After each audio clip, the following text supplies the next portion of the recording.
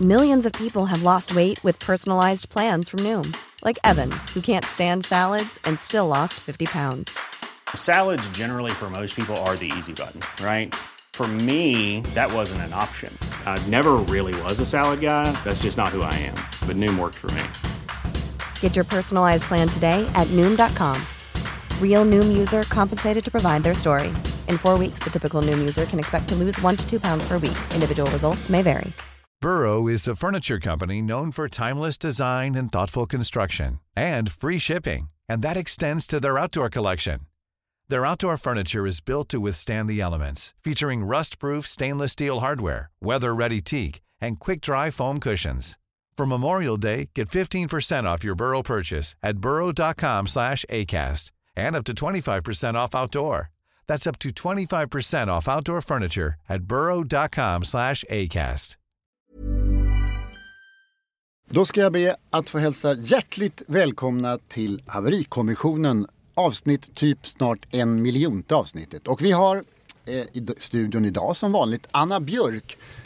Och hej. Jag har bett dig att göra en löpsedel för att folk ska få veta direkt vad det handlar om idag. Spännande. För att förra gången hade vi inte med hälften. Nej, så Ja. Jag tycker det är lite obehagligt nästan att göra den här löpsedeln eftersom att vi aldrig vet hur det kommer gå. Man måste skärpa sig. När vi börjar så, man vet inte, man börjar på ett ställe sen vet man aldrig vart det slutar med den här podden. Och där är vi lika skyldiga tycker jag att det drar iväg. Det Men inte idag. Nej, precis. Men själv tycker... Nu har det redan dragit iväg, Anna. Nu, Okej. Löpsedel. Välkomna till Haverikommissionen, avsnitt 1 miljon. Idag ska vi prata om jubilarier. Ja, jubilarier. Vilka jubilarier har vi? En Powerpuff Girl fyller 80 år. Sen har vi en... Inte så mycket power. En annan slags power. Manpower. Fyller 70 år. Manspread power. Ja. Vi har...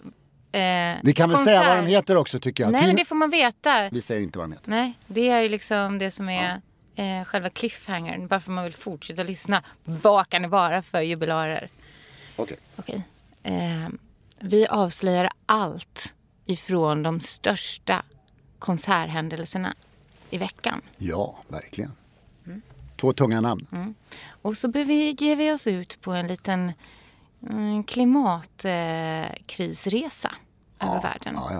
Väldigt otydlig löpsedel, men desto mer spännande, eller vad säger du? Ja, absolut. Jag har ju till och med jobbat en natt tror jag som löpsedelsmakare på Aftonbladet. Ja. Sen fick jag sparken. Fick du det? Ja, jag tror att de tyckte jag var för dålig. Ja, eller också tyckte de att jag var bra på annat. Jag vet inte. Men det var en hemsk upplevelse. Jag försöker anlita dig som löpsedelsmakare till våra poddavsnitt i varje vecka. Ja. Jag kommer faktiskt ihåg löpsedeln jag gjorde. Ulf Lundell stämmer Svenska kyrkan. Är det sant? Ja, det är faktiskt sant. Skitbra löpsedel. Han fick inte döpa sin son till Kärlek, så han döpte honom till Love. Ja. Love. Ja. No. Fan, det är ju svensk Men mediehistoria. stämde han Svenska kyrkan? Kommer jag inte ihåg. Vad hade Svenska kyrkan med kärlek att göra? Kommer jag inte ihåg. Nu Nej, nu ska vi inte hålla på att diskutera det här med religion igen. De vägrade ju döpa att sonen skulle få döpas till Love. Men det är väl inte... Vilket ju var, eller också var det hans dotter, jag kommer inte ihåg det. Men ja, hon fick heta Sanna. Sanna Kärlek kanske hon skulle heta något sånt där. Jag kommer faktiskt inte ihåg detta, jag vill verkligen säga men det. Barnet heter ju Love, så det var säkert han. Ja, hur som helst. Powerpuff Girl. Ja, vi har en 80-årig powerkvinna som fyller det idag typ, när vi spelar in det här. Grattis. Tina Turner. Ja. Har du någon relation med Tina Turner? Nej, alltså inte direkt, inte mer än att hon alltid har varit en kraftfull rockkvinna. Ja, och som har umgås med massa halvjobbiga och heljobbiga män tror jag. Ja, men alltså hennes sätt att stappla fram på scenen, du vet, är så här, 1 decimeter höga klackar, extremt välvaxade ben. Aha. Det är hon känd för. Det har hon ju alltid varit marknadsledande på. Och hon går fram och tillbaks på scenen och sjunger, du vet, Simply the Best och såna här låtar. Vad tror du att det här med hennes välvaxade ben kommer in i bilden i förhållande till hur hon sjunger och låtarna som hon sjunger? Jag tror att det är svårt att gå på det där sättet och sjunga, men hon har ju lärt sig det. Men den historien, jag menar bara att den historien finns som är lika viktig då enligt dig om henne som hennes musikframträdande och vidare. Men hur Anna, hennes nu ska vi väl ben, vad hon har gjort med behåringen på sina ben. Jo, men du kastade upp den bollen i Vi luften. ska väl inte angripa min kvinnosyn direkt idag, ska vi Ja, det? men du ville ju det. Nej, jag har alltid tyckt om att beskriva hur människor ser ut. Jo, men du måste ju förstå också hur indoktrinerad du är i att alltid prata om en kvinnlig artist först om någonting som har med hennes utseende och kanske någonting som har med sexualitet att göra. Powerful hon är på alla sätt. Det har väl ingenting med Vaxa sexualitet att göra. Men varför vaxar man benen, tror du? Hur kunde jag hamna så här snett? Jag hade tänkt att berätta en sån trevlig historia om när jag bevakade hennes Europapremiär i Amsterdam. Med en reporter som heter Anders Widfeldt. Och det är 30 år sedan ungefär 1989 gissar jag. Vi kom till Amsterdam och vi var liksom övertända, vi var så glada. Och sen så ska vi gå till konserten och vi går ut ur hotellfoajén och börjar gå. Och efter nästan en timmas promenad så frågar jag Anders Widfeldt, min kollega, är vi inte framme snart? Och då så svarar han så här: jag har ingen aning, så här, det vet väl du. Det visar sig att vi har båda trott att den andra väglett oss. Vi är alltså typ i Sollentuna istället för på en konsert som ska börja om en kvart. Det är inte bra. Det är ju inte bra. Nej, det var total panik. Fast inga taxisar i Sollentuna, men vi hann. För hon var ju hann ni dit ändå? Ja, hon var ju den lilla vaxade människan var lite försenad. Det var ju tur. Ja, okej, men wow, ändå. Alltid när du säger såna saker tänker jag ändå på att få åka på turnépremiär i Europa. Jag har nästan varit på turnépremiär i Europa i Amsterdam på Miley Cyrus. Men hon ställde in. Det var då, du vet, jag berättade om hennes hund dog och hon var ledsen för detta. Så det blev ju i London istället. Men du, hur var konserten? Den var svinbra. Alltså hon var så stark. Hon var väl 50, hon kanske var 50-årsturné, vad vet jag. Hon har alltid kallats gammal och så här, wow, vad tuff hon är. Popmormor har hon ju kallats jättelänge. Exakt, sen hon var 30. Vilket hon ju aldrig har varit. Nej. Ike och Tina Turner, du vet, River Deep, Mountain High och alla de här låtarna.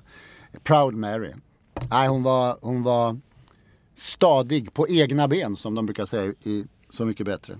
Så att ingen skugga över henne, vare sig henne och heller hennes ben eller hennes vaxning. Hon var bra. Nej, men på narrativet som skapas kring en jättemäktig, powerful kvinna, artist. Skitsamma, grattis Tina Turner. Grattis Tina Turner. Ja, men det är fett. Ja. Det saknar nästan motstycke.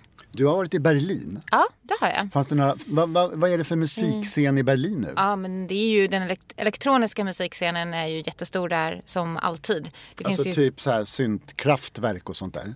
Ja, och techno. Det finns ju jättemycket technoklubbar. Och men är de ledande på det liksom? Och det är väldigt levande och folk åker ju dit för att utöva sin elektroniska musik. Och folk åker dit för att gå på klubbar som typ öppnar 6:00 på morgonen och fortsätter hela dagen. Och sen så ligger ju typ Ableton som är ett företag som gör programvaror där man gör musik på datorn till exempel. Alltså de har ju varit ledande. Jag kommer ihåg när David Bowie och Lou Reed och alla de här åkte till Berlin för att spela in sina skivor. Är det så fortfarande att technomänniskor åker till Berlin och jobbar? Ja, men jag menar det gör ju många andra människor också. Hansa Studios finns ju fortfarande och där spelas det ju in musik. Sen så finns det inte långt från där jag bor Red Bull Music Studios som också många mer kanske kontemporära popartister åker och spelar in. Jag har bara liksom sett, man kan se utifrån, det är liksom en enorm gammal industrilokal. Man kan se utifrån att det ser ut som att de har byggt studior i en stor sal eller sådär. Jag vet inte riktigt. Men det verkar skitstort och fett där också. Så det finns ju hur mycket musik som helst i Berlin. Verkligen. Bra. Berlin är ju, anser jag, Europas konstnärliga, kreativa huvudstad just nu. Absolut. Bra att hänga där. Svinbra. Får man väl säga. Men jag har inte varit på någon konsert den här gången dock. Men ja. Men du, jag har ju varit på desto fler konserter. Precis, så de här veckans konserter kom inte från Berlin utan från Stockholm. Ja, men faktiskt. Alltså först så var jag på Jakob Hellmans. Man kan väl inte kalla det comeback-konsert därför att han gör ju comebacker, har gjort några comebacker. Men... Ja, du pratade ju ner det lite här i podden faktiskt. Ja, men alltså det är 27 år sedan han gjorde sitt enda album. Ja. jag hade väl inte några jätteenorma förväntningar när jag gick dit. Det kan jag verkligen inte påstå. Men det var så fascinerande sjukt bra. Han sjöng från låt 1. Du vet, jag tänkte här kommer stå en liten förskrämd gubbe och sjunga med lite jobbigt dåligt ljud och så här. Från låt 1 sjunger han som en gud. Alltså han sjunger som när han var som bäst på skiva.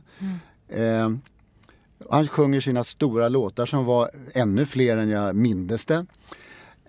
Han gör några covers. Bland annat en Alf Hambe-låt. Har du hört talas om Alf Hambe? Nej. Det är en sångare från Halmstad. Okay. Som var så här trubadur och lite som... det visar sig att han är för Jakob Hellman som Mats Paulsen, eller vad han heter, är för Håkan Hellström. Du vet. Han har en bakgrund i den svenska visskatten. Okay, du kan bjuda in honom på sina spelningar och sånt där. Ja, hur gammal är det? Alltså är det en äldre generation? Ja, han är väl...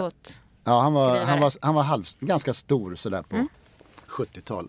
Han var med På spåret och min gode vän Erik Niva missade honom och hatar honom på grund av det. Han kunde inte svara på den frågan i På spåret. Det var en fråga om honom. Mycket känsligt. Jag förstår. Fuck Alf Hambe, brukar han säga.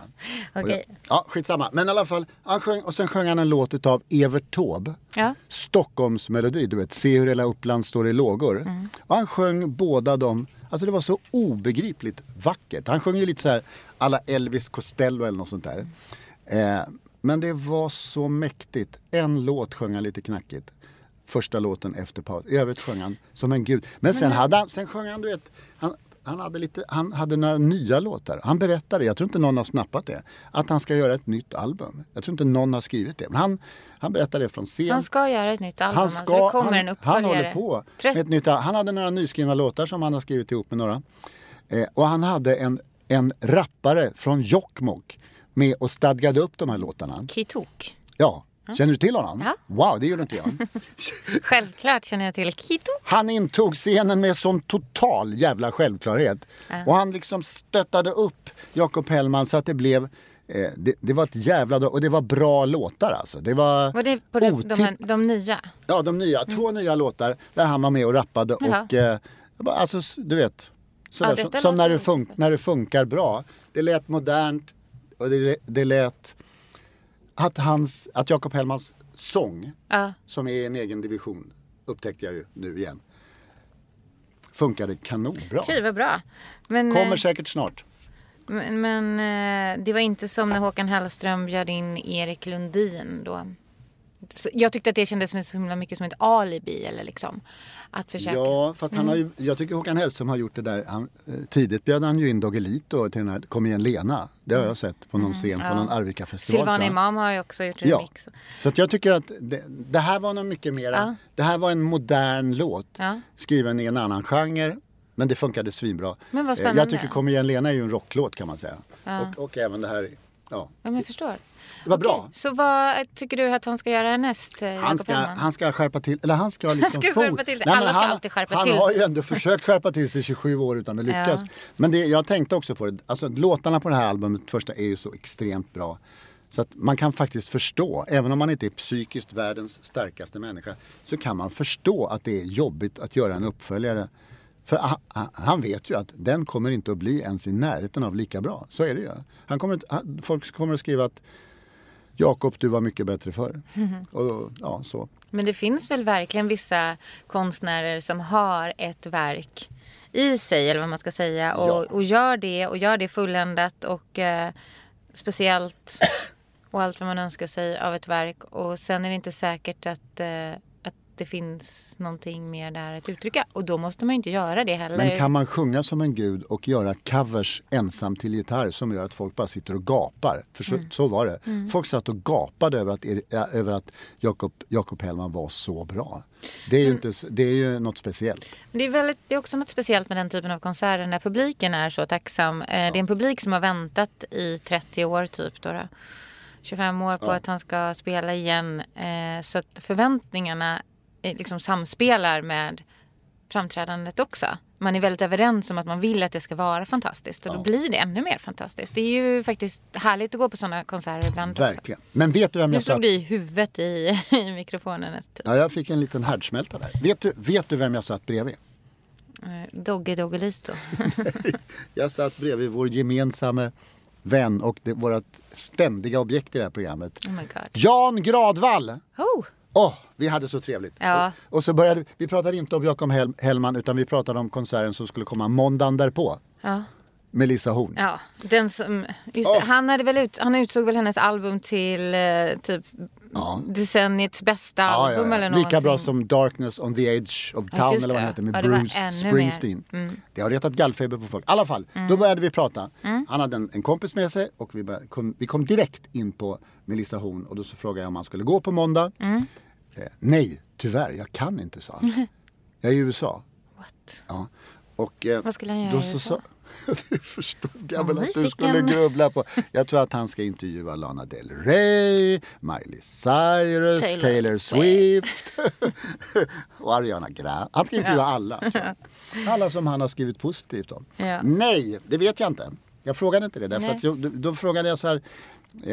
Jag berättade för hans kompis att förra konserten vi var på för en vinter sedan, Gradvall och jag, med Melissa Horn, då var han och jag ensamma bland 1300, eller vad är det, går in 1800 där, 1798 kvinnor. Nej, det här har jag ju sagt nej till. Ja. Det stämmer inte. Ja, du ljuger. Nästan ensamma. Men det är en vinkel. Och då sa jag så här att då får väl jag hålla liksom fortet och den manliga närvaron på måndag. När Melissa har konsert. Ja. Första av 3 konserter i Stockholm. Och det var vi överens om att så får det bli. Och jag var där i måndags. Ja. Och jag sa ju till dig att du skulle räkna hur många men hela grejen kvinnor och män det var ju där. Någonting som har hänt. Nej. Någonting har hänt. Jo, någonting har hänt. Okay, du kan väl inte säga att du var inte där? Nej, jag var inte där någon av de här gångerna. Men jag tror mig veta ändå. Men berätta, vad har hänt? Grejen är den, och detta tog Melissa Horn upp själv. Nu sitter du som Sally, du vet, Maria Lundqvist. Ja. Nej, Melissa Horn tog upp det själv från scen. Någonting har hänt. Plötsligt så är det en massa par på hennes konserter, sa hon. Det måste bero på att hennes publik har blivit äldre, trodde hon. De har med sig sina killar. Och sen hade hon en teori från en kvinnlig recensent från tidigare på den här turnén. Som skriver att Melissa Horns publik går bara dit för att njuta av hur dåligt hon mår. Och gottas åt hennes katastrofala förhållanden. Ja. Och då tar de gärna med sig sina killar nu.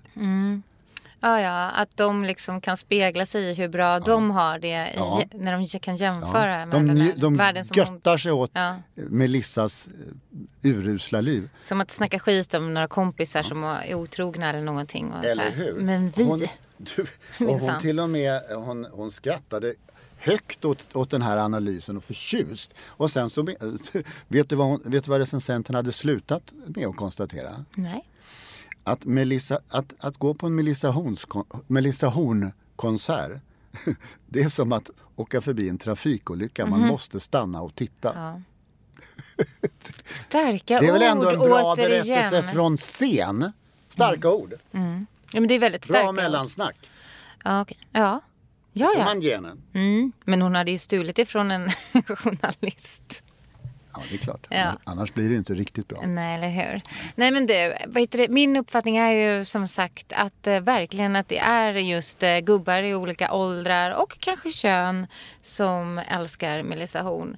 Men så har det inte varit tidigare. Men nu var det väldigt mycket män. Det var ganska påtagligt. Ja, eller hur? Du vet, jag vet inte om vi tog upp det eller om vi bara tänkte ta upp det. Filip och Fredrik sa ju i sitt program Alla mot alla, när de hade en frågegenre på tavlan där, och då var en av frågegenrerna: det är något suspekt, tror jag det stod, eller möjligen det är något obehagligt med medelålders män som gillar Melissa Horn. Ja, bra sagt. Var jag träffad eller? Ja, jo.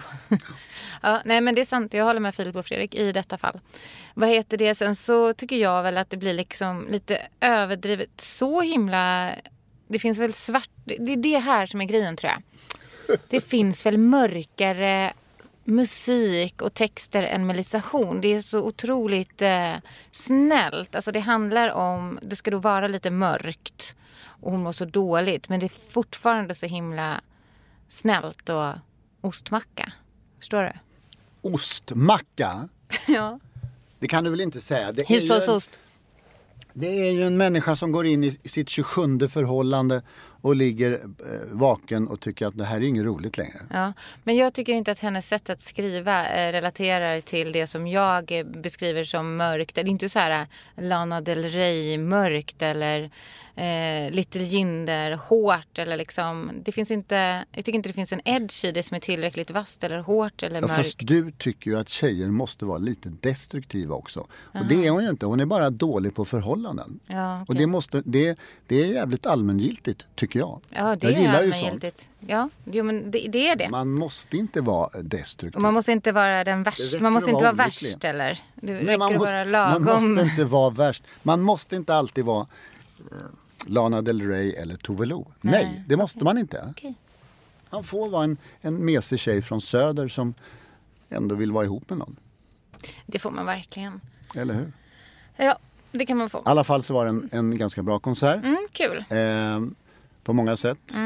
Och proppfullt och massa lyckliga par. Jag blev väldigt glad åt alla dessa lyckliga par. Kan man döpa om Thomas Ledin-greppet? Du vet när killen står och håller om sin tjej så här står bakom henne och håller om henne så här på ett väldigt så här snällt, provocerande snällt sätt också. Kan man döpa om Thomas Ledin-greppet till Melissa Horn-greppet? Eller? Ja, det kan man göra. För att modernisera. Men där hade hon ett annat bra moment i sitt mellansnack. Hon säger att hon är tvungen att skärpa till sina mellansnack. För när hon pratar om relationer så ser hon de här paren i publiken. Och så är det den ena som vänder sig och ska liksom få en igenkännande min. Eller en min, så här, en min du vet sådär. Så här har väl inte vi ändå.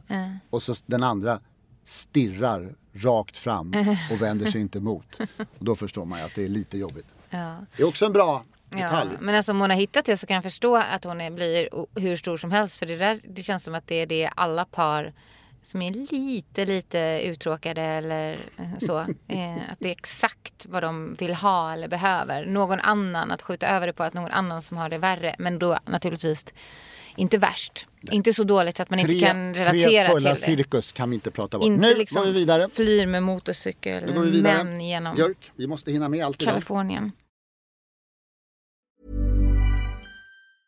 Hey, I'm Ryan Reynolds. Recently, I asked Mint Mobile's legal team if big wireless companies are allowed to raise prices due to inflation. They said yes. And then when I asked if raising prices technically violates those onerous 2-year contracts, they said, "What the f*** are you talking about, you insane Hollywood ass?"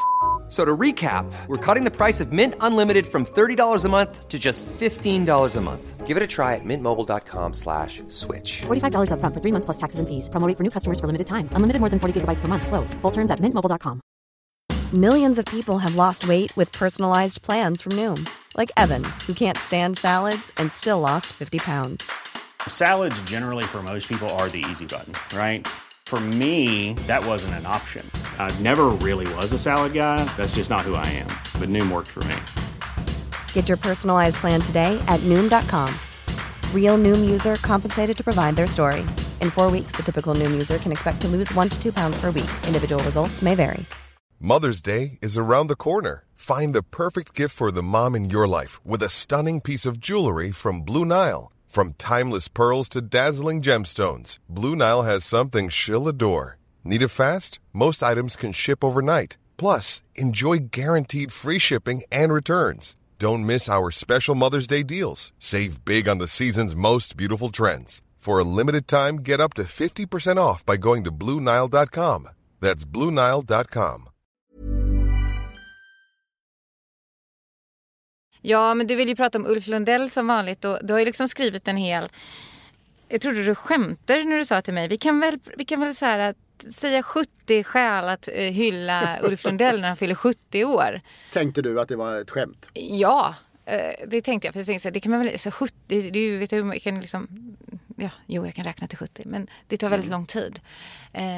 Och 70 70. Aha, nej men jag tyckte det var en ganska svår uppgift. Men sen har ju du skrivit en krönika. Vi hann inte ens med det förra gången så att jag var tvungen att göra en hel krönika om detta för att förverkliga och visa att det gick och att, att man kan göra det jävligt bra. Men du, läste den? Jävligt hyfsat i alla fall. Ja. Det är skitbra, jättebra. För, liksom, man behöver inte vara Ulf Lundell-fan för att uppskatta den läsningen ens en gång. Tack. Och vet du vad som jag tog med mig från den som framträder väldigt tydligt? Det är att det är ju då 70 år. Han har kanske inte varit artist i 70 år men väl 50? 55? Han kom med första albumet och Jack 75 ungefär. Precis. Så det som jag tar med mig därifrån är verkligen, han är också oerhört produktiv. Och det är att han är trots allt en stor konstnär.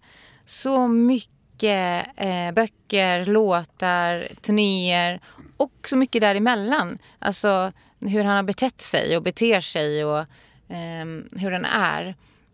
Vi har inte så många av den typen av konstnärer i Sverige. Så kan man tycka vad man vill om hans liksom 104,000 skiva eller böcker som inte tillåts ha en redaktör knappt eller sådär.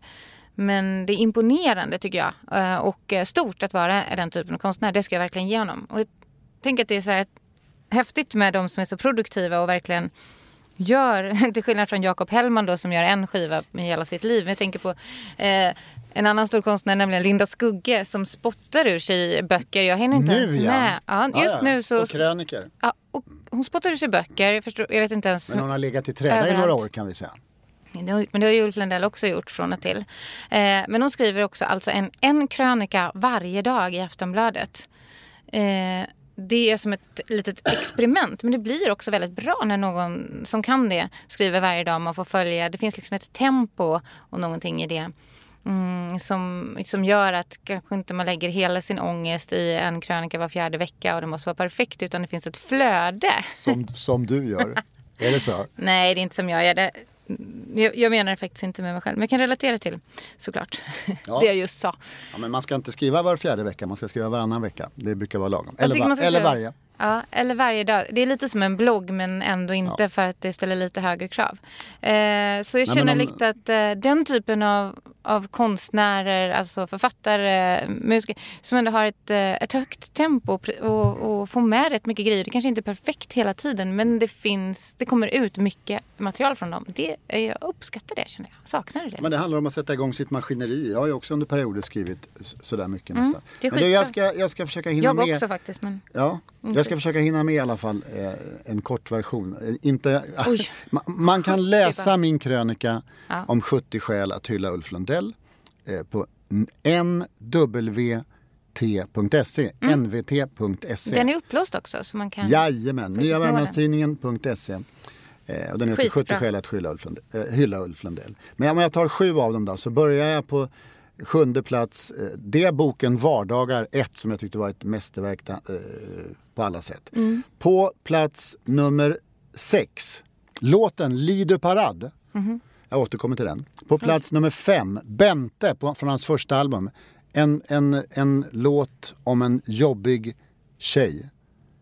Psykisk ohälsa, kärlek och institutioner och relationer. 4:e plats, konserten i Falun. Du vet när han hade gjort sån jävla skandal, varit full på en konsert i Borgholm på sommaren och sen gör han en höstturné. Och så börjar han med Aldrig någonsin din clown.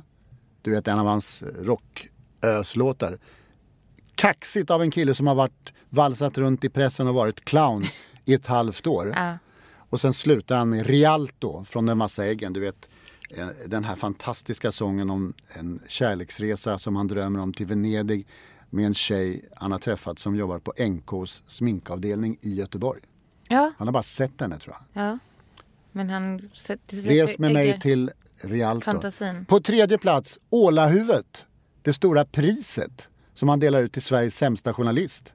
Det fick jag ett år för att jag hade recenserat hans album 12 sånger. Ja. Rubriken på den recensionen var Lundell luktar lik Men frun verkar spännande. Tyckte inte han var så bra. Kan man väl kanske förstå.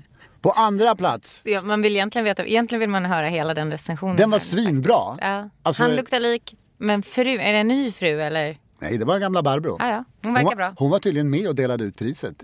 Enligt vad jag läste i Måns Ivarssons biografi om Ulf Lundell i 3 delar. 600 000 sidor varje del. Spännande. Nej. Snart kommer änglarna att landa på andra plats. En fantastisk låt som kom typ 1980. Phil Spector, Ulf Lundell. Det var den av dem som gjorde att jag torskade. Ja. Min fru älskar den också, så jag la in den extra mycket där. På första plats, på 70:e plats hade jag saknar dig, där Ulf Lundell sjunger. På första plats har jag Jag saknar dig, som sjöngs av Frida Andersson, en ung finlandssvensk artist. Som gör en fantastisk version av Jag saknar dig. Alltså det är så bra. Det fanns på YouTube också. Bättre än Ulf mycket själv. Mycket bättre, för du vet hon tolkar den så bra. Och det är en ljuvlig text om att vara ensam fast man har 1000 människor omkring sig. Och en relation som har gått åt helvete. Han går runt på Söder och saknar henne. Bland äpplena på Södermalmstorg som han sjunger om. Jag måste bara läsa några rader av Ulf Lundell också. Lider parad för att visa att han är väl kanske vår största konstnär på 1900-talet, tycker jag, ihop med Selma Lagerlöf och August Strindberg och Ingmar Bergman. Jag skulle nog säga att han är topp 10 i alla fall. Lider parad heter låten, från Den vassa äggen. Du var alltid fullast på krogarna. Du skolkar från livet, natt efter natt. Du vaknade upp och längtade ut till skogarna och drömde. Och ditt drömda hus där. Och din abessinierkatt. Med pengar på fickan var du oslagbar. Du dansade tills du föll omkull. Tills inget fanns kvar. Du var alltid fullast på krogarna. Och aldrig så ensam som när morgonen kom. Vanilj och kanel och en rosenkrans ska du ha när du nu sagt farväl och adjö. Du begärde allt, du brann hett och fort. Jag hoppas din ande hittar till paradisets ö. Det finns ingen sorg och smärta kvar. Bara en tanke då och då på flydda dagar. Vanilj och kanel och en nyponroskrans. Och rymden som fylls av kvinnornas sång. Det kan du ju inte snacka bort att det är väl ändå högglansig poesi. Det får du hålla med om. Det är fast det talar inte jättestarkt till mig. Men det är en man som kan berätta om hur jävla illa han mår. Tycker du inte det? Han var ju döende när han spelade in Den vassa äggen. I alkohol och att bränna ut sig i alla ändar. Ja. Med mera. Ja. Jag har ju sett honom vara fullast på krogarna 100 gånger. Ja. Och det är väl det som är intressant med honom också, att han är transparent. Och att han använder, att liksom man vet att han är äkta. Ja. Det han ofta skriver om är äkta, och då kanske det kommer med lite nu är han 70 år. Smuts där också, som ändå är riktig smuts. Björk, ett avsnitt kvar. Men jag undrar... Från våra löpsedel. Ja. Jag bara undrar vad en hägringskvinna är. Var det som hon i Göteborg på NK som han tyckte var snygg? Jag tror aldrig han vågade aldrig kontakta henne annat än i låten Rialto. Ja. En hägring, det är någonting som man tror att man ser. Ja. Som inte är något. Nej. Man tror att det är något som kan rädda livet på en ute i öknen. Precis, just och så är det ingen, en oas. Så är det ingen oas. Nej. Du har också läst Kalle Anka. Ja. Ja, har vi kvar på vår löpsedel. Ja. Vi får skynda oss väldigt snabbt. Coldplay. Ja, Coldplay, de har ju gått ut och berättat att de inte ska medverka till att sabba klimatet ännu mer än vad de redan har gjort, genom att avvakta med att turnera tills det finns ett vettigare sätt att göra det på och inte släppa ut så mycket som förstör miljön i världen. Det uttalandet kom ju nu precis med att de släppte en ny skiva. Men egentligen skulle jag kunna ägna hela programmet åt att prata om det här, för jag tycker det är ganska intressant. Men programmet har nästan gått. Ja. Så vad tror du? PR-kupp eller riktigt samvete? Ja, men jag tror absolut inte att det är en PR-kupp, därför att de har inget behov av att göra en PR-kupp. De släpper ett album. Ja, men de är rika som troll och har liksom alla lyssnar på Coldplay. Det är väl världens största rockband. Ja, men lyssnar de när det kommer en ny skiva eller lyssnar de på Yellow? Det kanske de gör. Det vet inte jag, men alltså jag tror att de är väl hyfsat ärliga. Det tror jag. Chris Martin har väl ett visst världssamvete, det tror jag. Hur som helst så lyfter de ju åtminstone frågan för andra band att ta ställning till. För just musik turnerande är ju någonting som tar väldigt, väldigt mycket på inte minst flygresurserna i världen. Det flygs ju något otroligt och det liksom reses med, jag vet inte hur man fraktar alla utrustning och så vidare, men det är väl stora lastbilar, karavaner och så vidare. Enorma långtradare brukar vara. Ja. Och de åker runt ständigt och sådär. Fram och tillbaka med privatjet, vart man nu vill bo på hotell till sin scen och sådär.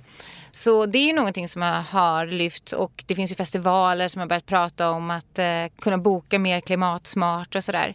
Och alltså för konsertbesökare, om det skulle inträffa då att många fler slutar turnera eller säger att Way Out West bestämmer sig för att nej, men vi ska göra det här på ett klimatsmart sätt. Annars, de artisterna som kan åka tåg hit eller segelbåt kan komma. Annars får vi boka inhemska artister. Det riskerar ju såklart att man får se mycket färre spännande artister live. Men det finns ju lösningar som till exempel med hologram. Man kan framträda som. Och det gör vissa döda artister till exempel. Det finns filmer man skulle kunna vara närvarande på. Eller man skulle kunna livestreama stort och fett på scener och sådär. Jag vet inte, vad tror du att det är framtiden? Jag tror ju till att börja med så tror jag alla de här konsertarrangörerna är vansinniga på Coldplay. För andra så alltså han sätter säkert igång en process här. Det har ju blivit vanligare och vanligare att konserter visas på bio. Alltså livesändningar på bio. Och det har jag varit på några stycken. Till och med Arne Brun har ju gett en fet livekonsert på bio. Det var ändå otippat. Men det är inte samma sak. Men det är helt okej tycker jag. Men jag menar vadå, när så mycket musik inte heller görs liksom live på instrument, utan mycket mer musik görs också i datorer och helt digitalt och sånt där, då kanske det finns en större poäng att man utvecklar det också till att kanske inte vara helt live på scen eller sådär. Nej. Men får man känslan, kan man få närvaron? Eller spelar det någon roll? Men det här är väl första gången som någon säger det här, är det inte det? Jag har aldrig hört en artist, i alla fall på en hög nivå, ta upp det här ämnet tidigare. Nej, inte så stort. Jag tror inte heller på den nivån riktigt har någon gjort det tidigare. Nej. Nu får vi håller koll på detta. Ja, verkligen. Nya albumet då. Jag tycker det är ganska spretigt. Jag har inte hunnit lyssna färdigt på det alls. Men det låter som Coldplay. Jag är ingen stor fan av Coldplay. Inte? Nej, jag tycker de är direkt nedstigande led till såna här. Om du mixar lite U2 med Genesis så får du sånt här. Det är inte min grej. Spännande. Inte en enda procent rockkänsla i det där. Jag tycker det finns faktiskt otroligt låtskriveri bakom vissa Coldplay-låtar. Men det är ett av mina, så här, om nu guilty pleasures finns. För det finns inte riktigt för mig, för jag skäms faktiskt inte för någonting som jag lyssnar på. Jag har till och med sagt Thomas Ledin. Så är faktiskt Coldplay det, för det är ett väldigt töntigt band. Alltså, de är så oerhört okredit och de är så oerhört liksom, vad ska man säga, präktiga och sådär. Så att det hänger inte riktigt ihop med andra resonemang som jag har kanske. Men jag är ändå lite pro Coldplay. Men jag är inte så fruktansvärt taggad på deras nya album på det sättet heller. Tror att deras bästa ligger i historien. Anna, vad ska du göra nu? Nu så ska jag springa hem och lyssna på hela årets album och låtar för att använda i olika jurysammanhang och liksom årslistosammanhang och sånt där som man måste göra vid den här tiden på året. Du då? Jag ska hem och vaxa benen. Goodie. Hej då! Ja, vi säger så. Hej! Planning for your next trip?